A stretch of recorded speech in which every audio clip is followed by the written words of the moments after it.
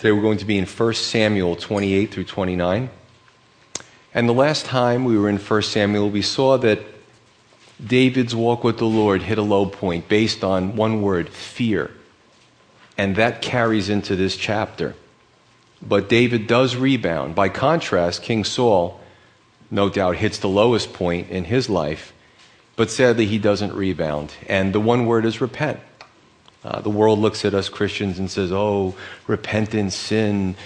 It's really not a scary thing. It's really actually quite freeing to realize, to be confronted with our own sin and realize as people of God that we're going on the wrong way. And to give that up to the Lord and be sorry and really try to make attempts to change our life, to turn around and turn towards God and away from our life. So it's really a good thing. Otherwise, it puts a believer in a double-minded kind of situation, which is, James tells us that person's unstable in all their ways. So starting with verse 1, it says, Now it happened in those days that the Philistines gathered their armies together for war, to fight with Israel. And Achish, who was the king, said to David, You assuredly know that you will go out with me to battle, you and your men. And David said to Achish, Surely you know what your servant can do. And Achish said to David, Therefore I will make you one of my chief guardians forever, or like a bodyguard, or we can liken it to the SS in Hitler's regiment. They were a group just to protect the Fuhrer. And in this situation, the Philistines, the king, wanted a contingent to just protect him. And in some instances with dictators from their own people at times, sad to say. But fear of King Saul drove David to spend a greater part of a year plus with the Philistines, and now he's in a predicament. So now the king of the Philistines is going to fight with David's countrymen. We're going to go fight Israel. So what does David do? Maybe deceive him? Where's the trust in the Lord issue? Probably he shouldn't have been there in the first place. And we may find at times as believers, we hit a low point, and there's places that we shouldn't be. And I believe if we've been a Christian all long enough, we can all say, yep, I remember that time. And it puts us in a predicament because we're not walking the way we should be walking. If the Philistines are a picture of sin and evil, and Israel is a picture of God's people, it shows through this Philistine incursion that evil never takes a vacation. It's always looking for an opportunity to make war and to try to take over. Verse 3. Now Samuel had died, and all Israel had lamented for him and buried him in Ramah, in his own city. And Saul had put the mediums and the spiritists out of the land. Then the Philistines gathered together and came and encamped at Shunem. So Saul gathered all Israel together, and they encamped at Gilboa. When Saul saw the army of the Philistines, he was afraid, and his heart trembled greatly. And when Saul inquired of the Lord did not answer him, either by dreams or by Urim or by the prophets. A few things are grouped together, probably for comparison. Number one, the good prophet Samuel had died. And what we see is that the spiritual situation in Israel at this time was poor. 2, King Saul had mediums and spiritists put out of the land. That's a good thing, but we'll find out it was only window dressing. Sometimes you can make an application of cultural Christianity. We do things for appearance. We do things for our peers. We do things for our church body, and we do appearances, but the heart's got to be right. It can't just be to make a window look pretty. 3, King Saul sees the Philistines gathered to battle, and he's afraid. Why? Because he rejected God, and the Holy Spirit left him. Now he's in trouble. I look at my life in the opposite of Saul's, where I grew up not knowing the Lord. I didn't have the Holy Spirit. There was fear at times. There was confusions. There was bad decisions. And then being a believer and having the Holy Spirit, I'd never go back.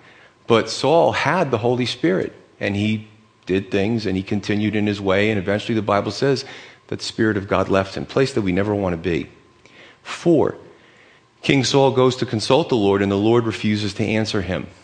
Too little, too late for Saul. That's a scary place to be, especially in times of trouble. We never want to get to a place where the Lord is not there when we call upon him. And we never have to be. I'm going to read something that's a little poignant in Proverbs 1, about 10 verses, Proverbs 1:23. And God makes it very clear. He spells out what he expects. And he spells out the consequences for disobedience and for turning from him. Very simple. Proverbs 1:23. He says, turn. This is God speaking. Turn at my reproof. Surely I will pour out my spirit on you. I will make my words known to you. Because I have called and you refused, I have stretched out my hand and no one regarded. Because you disdained all my counsel and would have none of my reproof, I also will laugh at your calamity. I will mock you when your terror comes. When your terror comes like a storm and your destruction comes like a whirlwind, when distress and anguish come upon you. Then they will call on me, but I will not answer.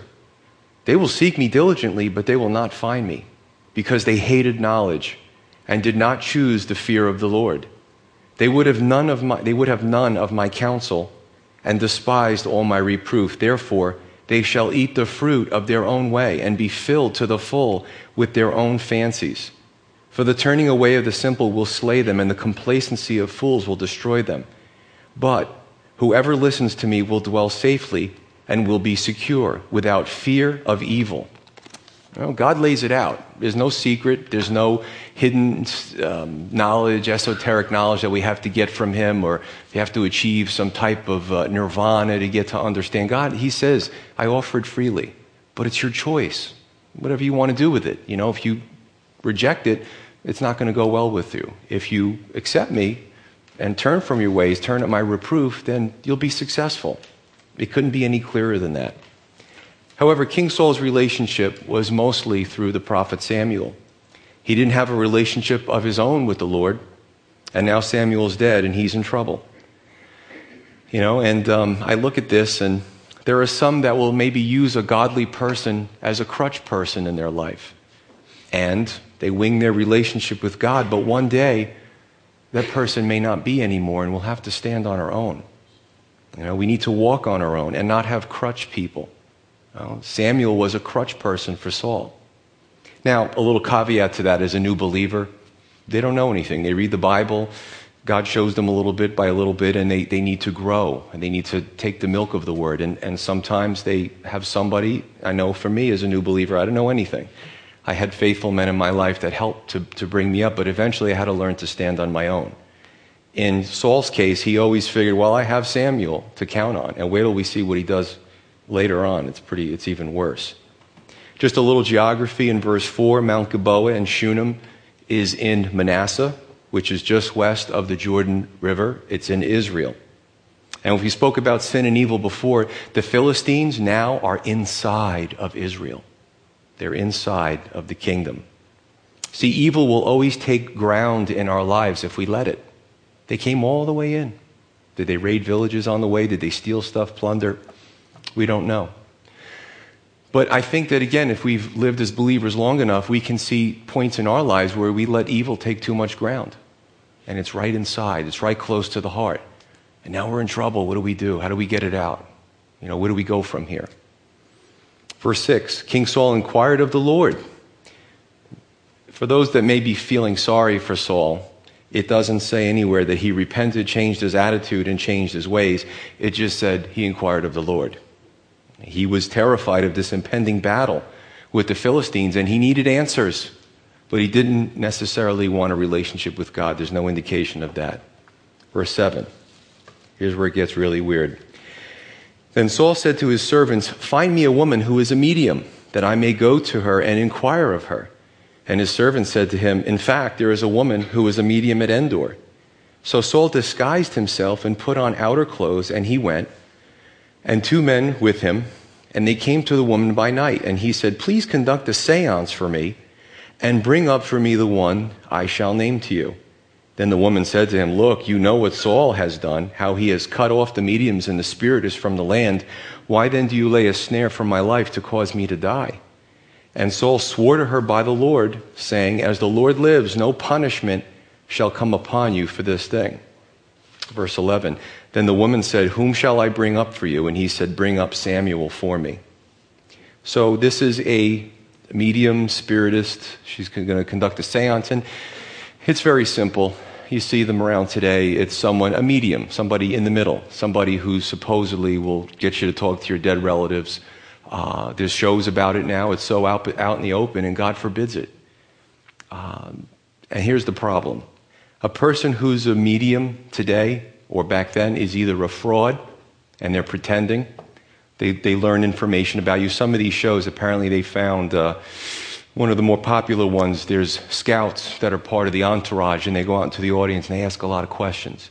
And then they feed it to the supposed medium guy who's going to come out and do the show. They feed him all this information. He selectively picks the person, supposedly randomly, and he's got all this information that the scout gave him. So that's a fraud. The other way this can happen is that they're actually contacting demons and they have real information. Remember, the demons can see everything that's going on in the world. And they've been around for thousands of years. You know, there's these eternal beings. They will be eventually judged, but right now, they have free reign. And they find things out about us all the time. So don't be surprised if you run into somebody and know things about you, but you better be careful, because they didn't get it from God. I would tell you this, that as a believer, I haven't really run into any of these people, mediums, but I'd like to have the opportunity one day. I would never go to their place and pay money, but if I run into one of them, I'm going to say, so let's see how good you are. Who am I? What's my address? What's my social security number? You know, if they're a fraud, they're not going to know. If they feed me all the information, I'll know that they're working for the enemy. So, how do I know, or how do we know that contacting loved ones who've passed on are not from God? Because he forbids it. Leviticus 20:6-8. He forbids us having this supernatural knowledge at whim. I'm just going to go to somebody and get this information. He forbids it. Because he wants us to walk by faith and not by sight. He wants us to contact him for everything, to have a relationship with him. Now, there are instances, supernaturally, which this is different, legitimate, is a word of knowledge, a word of wisdom, or a prophecy. Every once in a while, God will give his people information that he wants them to have, to share with other believers, to edify the church. And it's not for self-centered reasons, because we're all here together to work as the body of Christ. And I don't have it every day, but every once in a while, someone will come up to me and I'll be able to know what they're going to say to me before it comes out of their lips, and I would have no other way to knowing except that the Lord provided it to me. It doesn't happen on a daily basis, but if you're a spiritual person, that God will give you information when he feels you need it. Or if you ever counsel someone, and you think, gee, I don't have any degree, I don't have any schooling, and someone comes up to you and they're really struggling, and all of a sudden, after half an hour, you look back and go, wow, what did I say? And you've given them this great advice that you wouldn't have known on your own. God is good like that. But this is something, and today they do it, where it's just self-centered. I want to contact my deceased loved ones, I want to know this, I want to know that. And God says, it's not for you to contact those that have departed. Now, we just read that King Saul put out, and he must have made a decree, he put out the mediums and the spiritists from the land, and the woman, the medium, confirms it because she's scared. She's like, why would you put me in this position? Remember, she doesn't know it's Saul. He disguises himself. He goes against his own law, right, that he put out to the rest of the Israelites to just find his answers. So he goes from now window dressing to hypocrisy. You know, it's good for everybody else to follow the law, but I'm the king, so I'm going to do what I want. And I think if we can apply this to our life, hypocrisy is the worst thing. If you're truly a believer and you love the Lord, and sometimes we're called hypocrites unfairly, but there's times, happened to me, where I've been called a hypocrite and I owned it as a believer. Doesn't feel good, and it's something you don't want to do because you try to set a good example. I mean, I remember years ago the WWJD, What Would Jesus Do bracelets were really big. Some people still wear them. I think they're a good thing, but if we're going to wear them and live a lifestyle that's completely against God's word, then that's hypocrisy. We're saying one thing, but doing something different. It's worse when it comes from the top. Politicians who may routinely break laws that you and I would be sent to jail for. Or police violating laws that they would put other people in jail for. That's the worst of the worst. But even worse than that is when it happens in spiritual leadership. Now, in this situation, King Saul was a quasi-spiritual position. Remember, he's the king of Israel. They're a spiritual nation. So in a sense, he's a ministry leader. And it's even worse. My brother sends me texts about pastors, even in New Jersey. It's almost on a weekly basis. This one gets arrested or charged for this, the other thing. It's unbelievable. And that's the worst, because these are the people we're supposed to look up to. Teachers, police, politicians, pastors, authority figures. Anyway, it's really odd that Saul wants to bring up Samuel because God won't answer him. That's very ironic. In other words, I want God to help me, but I don't want God. And I love it when the Wednesday night study coincides with the Sunday study. We've seen this in John 6. Jesus said, you follow me because of the miracles, because you got a free meal. You're not following me because you want everlasting life or you want anything to do with the Father. Following God for the wrong reason, and Saul was guilty of this. Right? 12. When the woman saw Samuel, she cried out with a loud voice, and the woman spoke to Saul, saying, why have you deceived me? For you are Saul. And the king said to her, do not be afraid. What did you see? And the woman said to Saul, I saw a spirit ascending out of the earth. So he said to her, what is his form? And she said, an old man is coming up, and he is covered with a mantle. And Saul perceived that it was Samuel, and he stooped with his face to the ground and bowed down, or prostrated himself. Right? He bows down with his face to the ground. Now, some will ask, was this really Samuel? Was it an apparition? Was it a demon? I believe it definitely was Samuel, and I'll state my reasons in the next block. But I want to say this first. Again, tarot cards, spiritist mediums, it's very common in our society, and it's very accepted. You can go down a major highway and see some of these houses. We'll read your palm, we'll read your cards, we'll read the tea leaves, whatever they're doing, but they're going to tell you some information that you couldn't normally know. And it's a shame that many will seek advice from a deceased loved one or from the demonic realm rather than build a relationship with God and be led by Him every day. I have a funny story. There was a place in the area, and the sign was out there, and the phone number was there. And I looked at the phone number, and I said, that's my phone number except one digit off.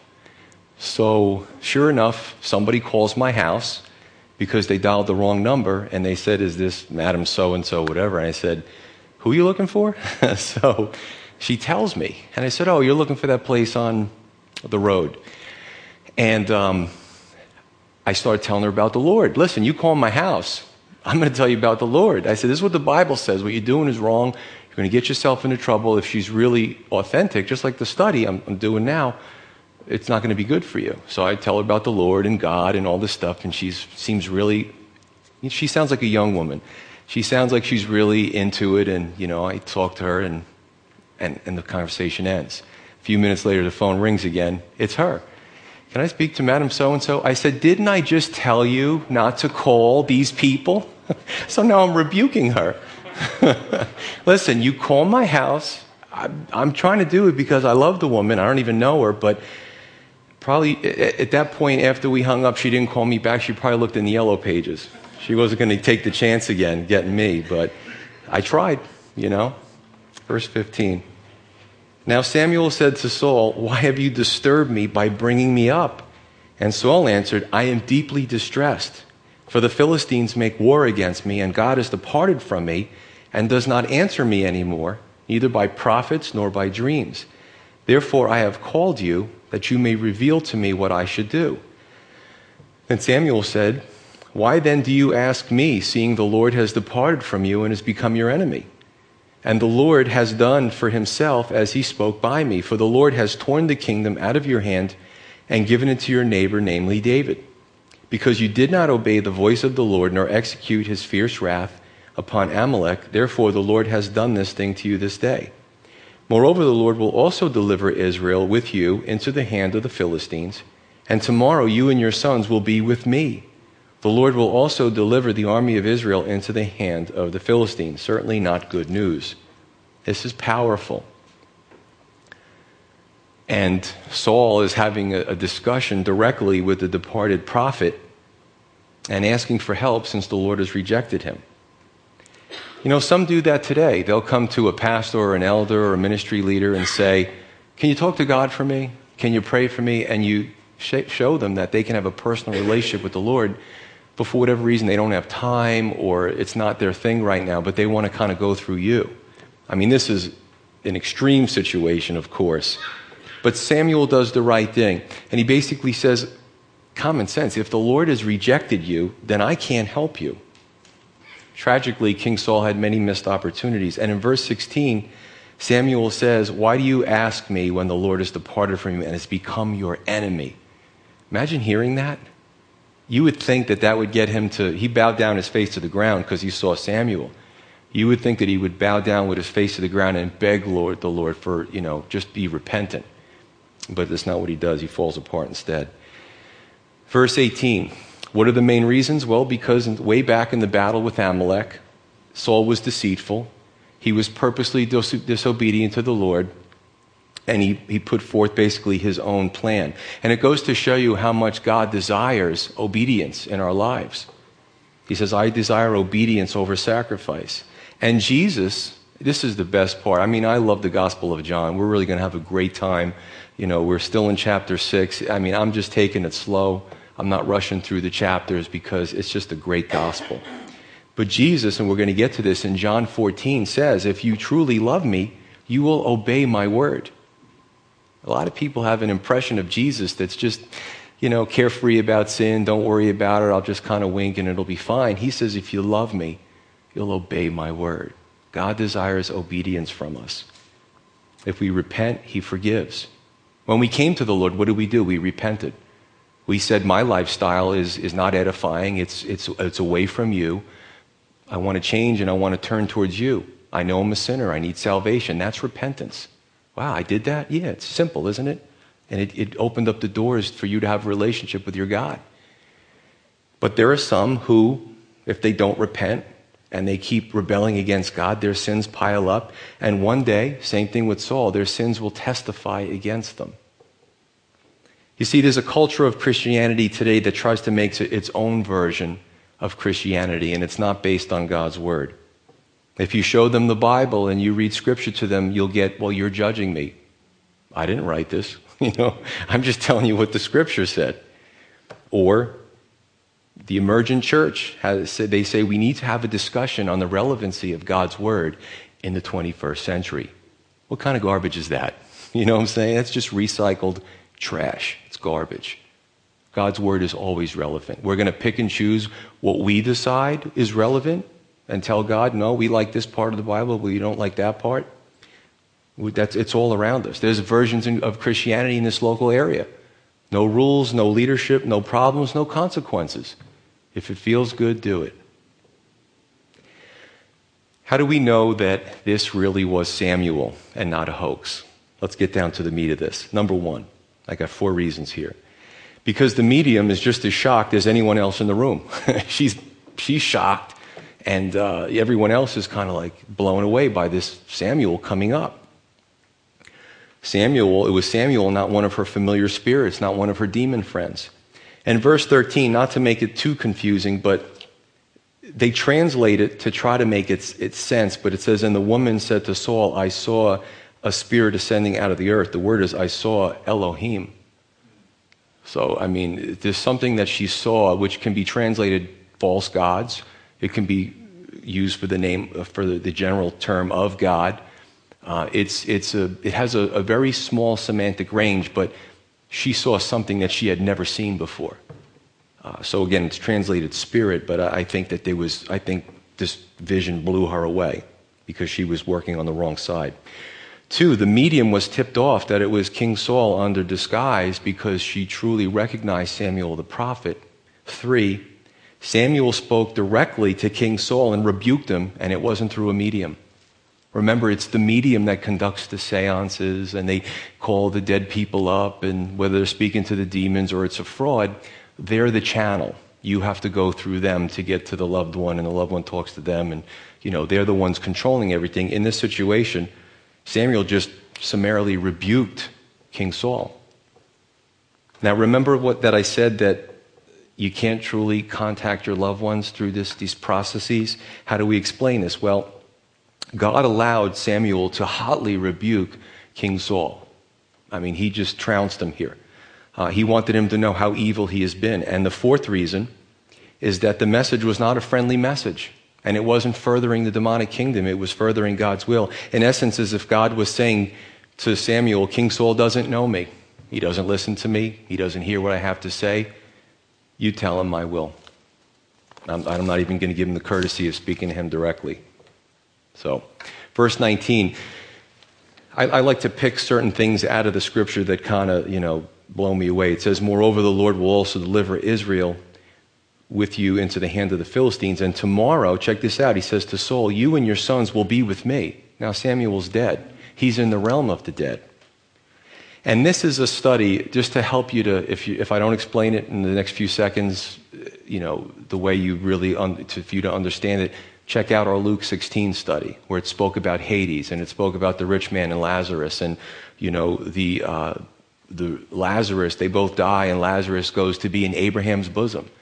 Hades is like this realm of the dead, this compartment. And in the Old Testament, there was Abraham and all the good people, the saints, but they couldn't be regularly in God's presence because Christ hadn't died for their sins yet. And then there's this great chasm, and on the other side is all those who were not saints and are going to be judged. Now check this out. When Christ died, he first descended into the lower parts of the earth and then ascended, Ephesians 4. And again, you can get this in Luke 16. What Christ did was he freed those, and it wasn't a bad place. They were with Abraham. It was a good place. The one side is they're freed and they go up to be in God's presence because Christ had already died for their sins. The other side, they're still there. And what they're waiting for, not in a good way, is they're waiting for the great white throne judgment where God judges the dead, the living and the dead. And he's going to pull them up and they're going to be judged. So if it's not bad now, it's going to be worse later.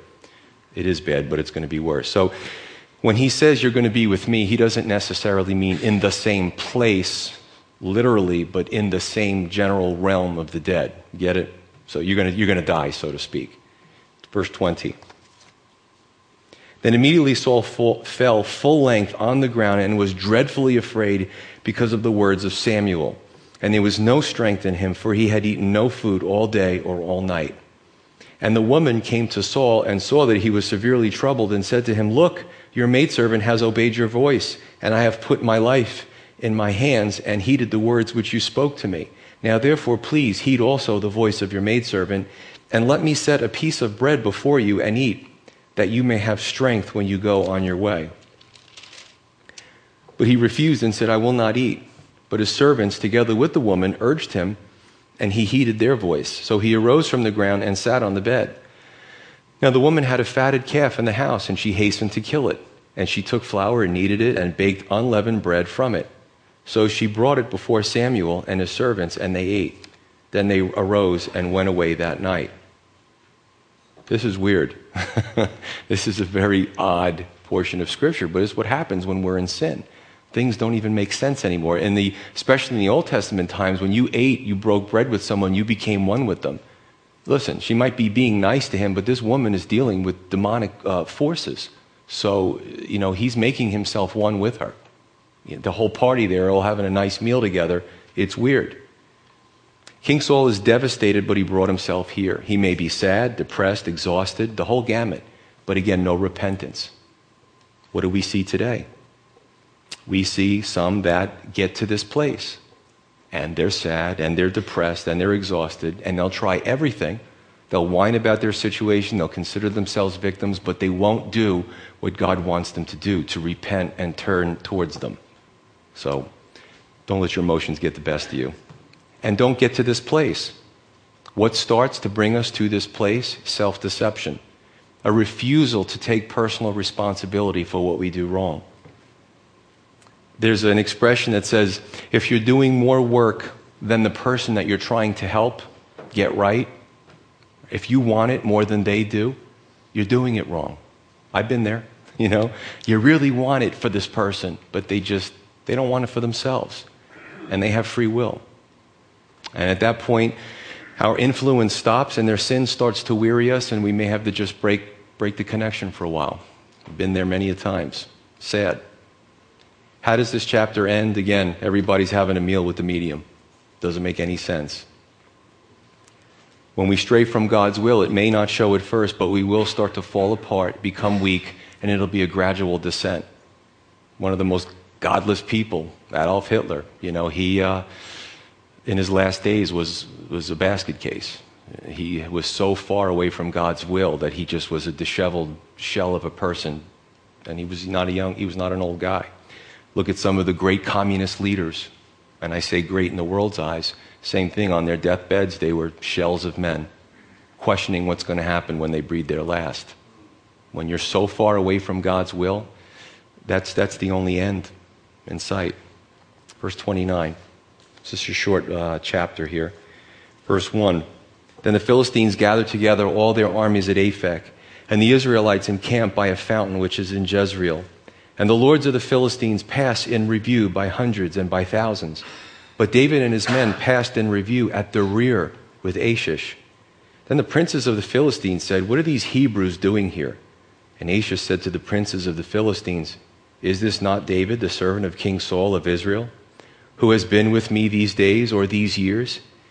And to this day I have found no fault in him, since he defected to me." But the princes of the Philistines were angry with him, so the princes of the Philistines said to him, "Make this fellow return, that he may go back to the place which you have appointed for him. And do not let him go down with us to battle, lest in the battle he become our adversary. For with what could he reconcile himself to his master, if not with the heads of these men? Is this not David, of whom they sang to one another in dances, saying, Saul has slain his thousands, and David his 10,000s? So there's a little kerfuffle in the Philistine camp. Achish thinks he can trust David and his men, wants them to be his personal bodyguard. Philistine princes, not so sure, and they all band together and say, put pressure on Achish and said it's not a good thing. In the heat of battle, he may turn to the other side and see his countrymen and fight against us. Not good. A little geography here, and you can see the progression. I like to go to the map, and the Bible maps, and see where everything is, because it helps me in my mind to understand what's going on here. If we look at these two chapters, number one, the Philistines appear to start out at Shunem in Israel, probably as a scouting mission. If you follow military history, this makes sense. They're checking out the battlefield. They're looking at sizing up the troops on the other side. Then they fall back to Aphek, which is Philistine territory. Why? To plan the battle, to get supplies, forces. And then 3, they march to Jezreel, which is back in Israel, to battle the Israelites. Who's calling the shots here? Not Israel. It's the Philistines. King Saul's doing nothing about it. There's no confidence on the Israelite side. And the Philistines continue to taunt, to bully, and to just cross borders unchallenged. And again, that's what sin does to us. We become weaker. We become weaker spiritually, physically. And, before we don't have any control of our lives or any of the people that are maybe controlling us outside of our lives. Verse 6. Then Achish called David and said to him, "Surely as the Lord lives, you have been upright, and your going out and your coming in with me in the army is good in my sight. For to this day I have not found evil in you since the day of your coming to me. Nevertheless, the Lords do not favor you. Therefore return now and go in peace, that you may not displease the lords of the Philistines." Then David said to Achish, "But what have I done? And to this day, what have you found in your servant as long as I have been with you, that I may not go and fight against the enemies of my lord the king?" But Achish answered and said to David, "I know that you are as good in my sight as an angel of God. Nevertheless, the princes of the Philistines have said, he shall not go up with us to the battle. Now therefore rise early in the morning with your master's servants who have come with you, and as soon as you are up early in the morning and have light, depart." So David and his men rose early to depart in the morning, to return to the land of the Philistines, and the Philistines went up to Jezreel. It's kind of neat how, because 29 was short, I lumped these two together, but it was really appropriate because there's a parallel. King Saul's at a low point, David's at a low point. He's hanging out with people he shouldn't be hanging out with. It's a weird situation. David wants to stay with Achish, but Achish has to let him go. In verse 8, David, speaking to Achish, says, "The Lord my king." We don't know who he's talking about. Is he talking about Achish because he built a bond with him? Is he talking about Saul because that's who he really means and that's who his heart is disposed to? Is he talking about the Lord? You can make up any of the 3 depending on David's mindset at the time, but we don't know.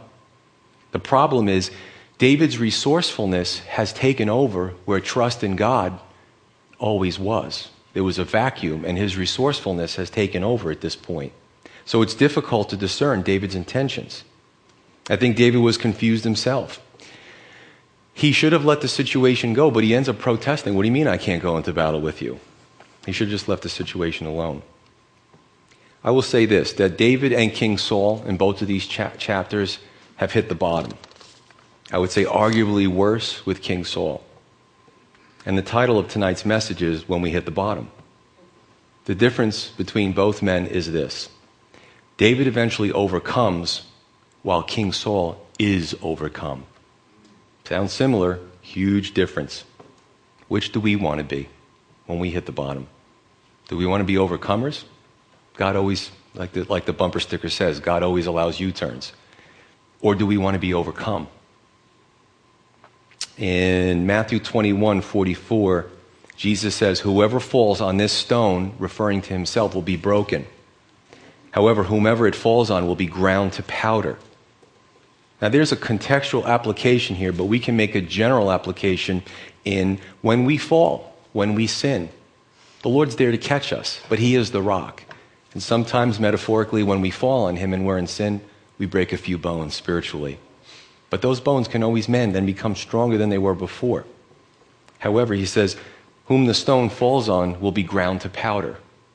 There's a difference between falling, sinning, messing up, and, repenting and just, there's a cycle sometimes in the Christian walk versus absolute rejection of the Lord. Whom the stone falls on will be ground to powder. That's not where we want to be. So what do? We can look at these men, but it would be tragic if we didn't make the application for our lives thousands of years later. This is God's word. It's applicable to us. What do we do when we hit the bottom? Do we stay in pity mode? Do we continue in the mire of the flesh? Do we blame others? Maybe when you go home tonight, you can search engine Neil Cavuto, excuses. It's a 3-minute clip of him saying, we're a country of excuse makers. It's great listening to him rant for 3 minutes about every excuse that he's heard. It's my parents' fault, it's the speed limit sign by my house, that's why I get speeding tickets, and my license is suspended, my teachers didn't like me, they gave me, it's awesome. And my wife and I were laughing listening to it. So check it out tonight. Excuse makers. The good news is this, God was merciful to David even with all his flaws, and David had a good sense of repentance. And the truth is, God is also merciful to us. Right? We're his people.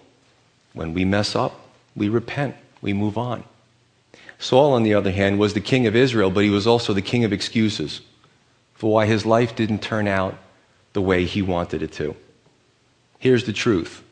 Everyone in this room, including me, we all fall down and we get hurt and we bang ourselves up. But it's what we do from there that defines us. It makes us who we are because we all fall down. Some of us will get up in different ways. Some of us will just lay and wallow in it. How will we define this evening? Are we willing to take responsibility for the decisions we make? Are we willing to make excuses, blame others? The first will lead to restoration. The latter will lead to a life filled with heartache and unfulfillment. And as we reflect back on these men, David made a choice, and we'll see that, and it's going to be awesome. And King Saul made a choice, and he died in ignominy. He died in shamefulness. And the question is, what choice will we make? Let's pray. Father in heaven, Lord, I love your word. And I love it in so many reasons, but one reason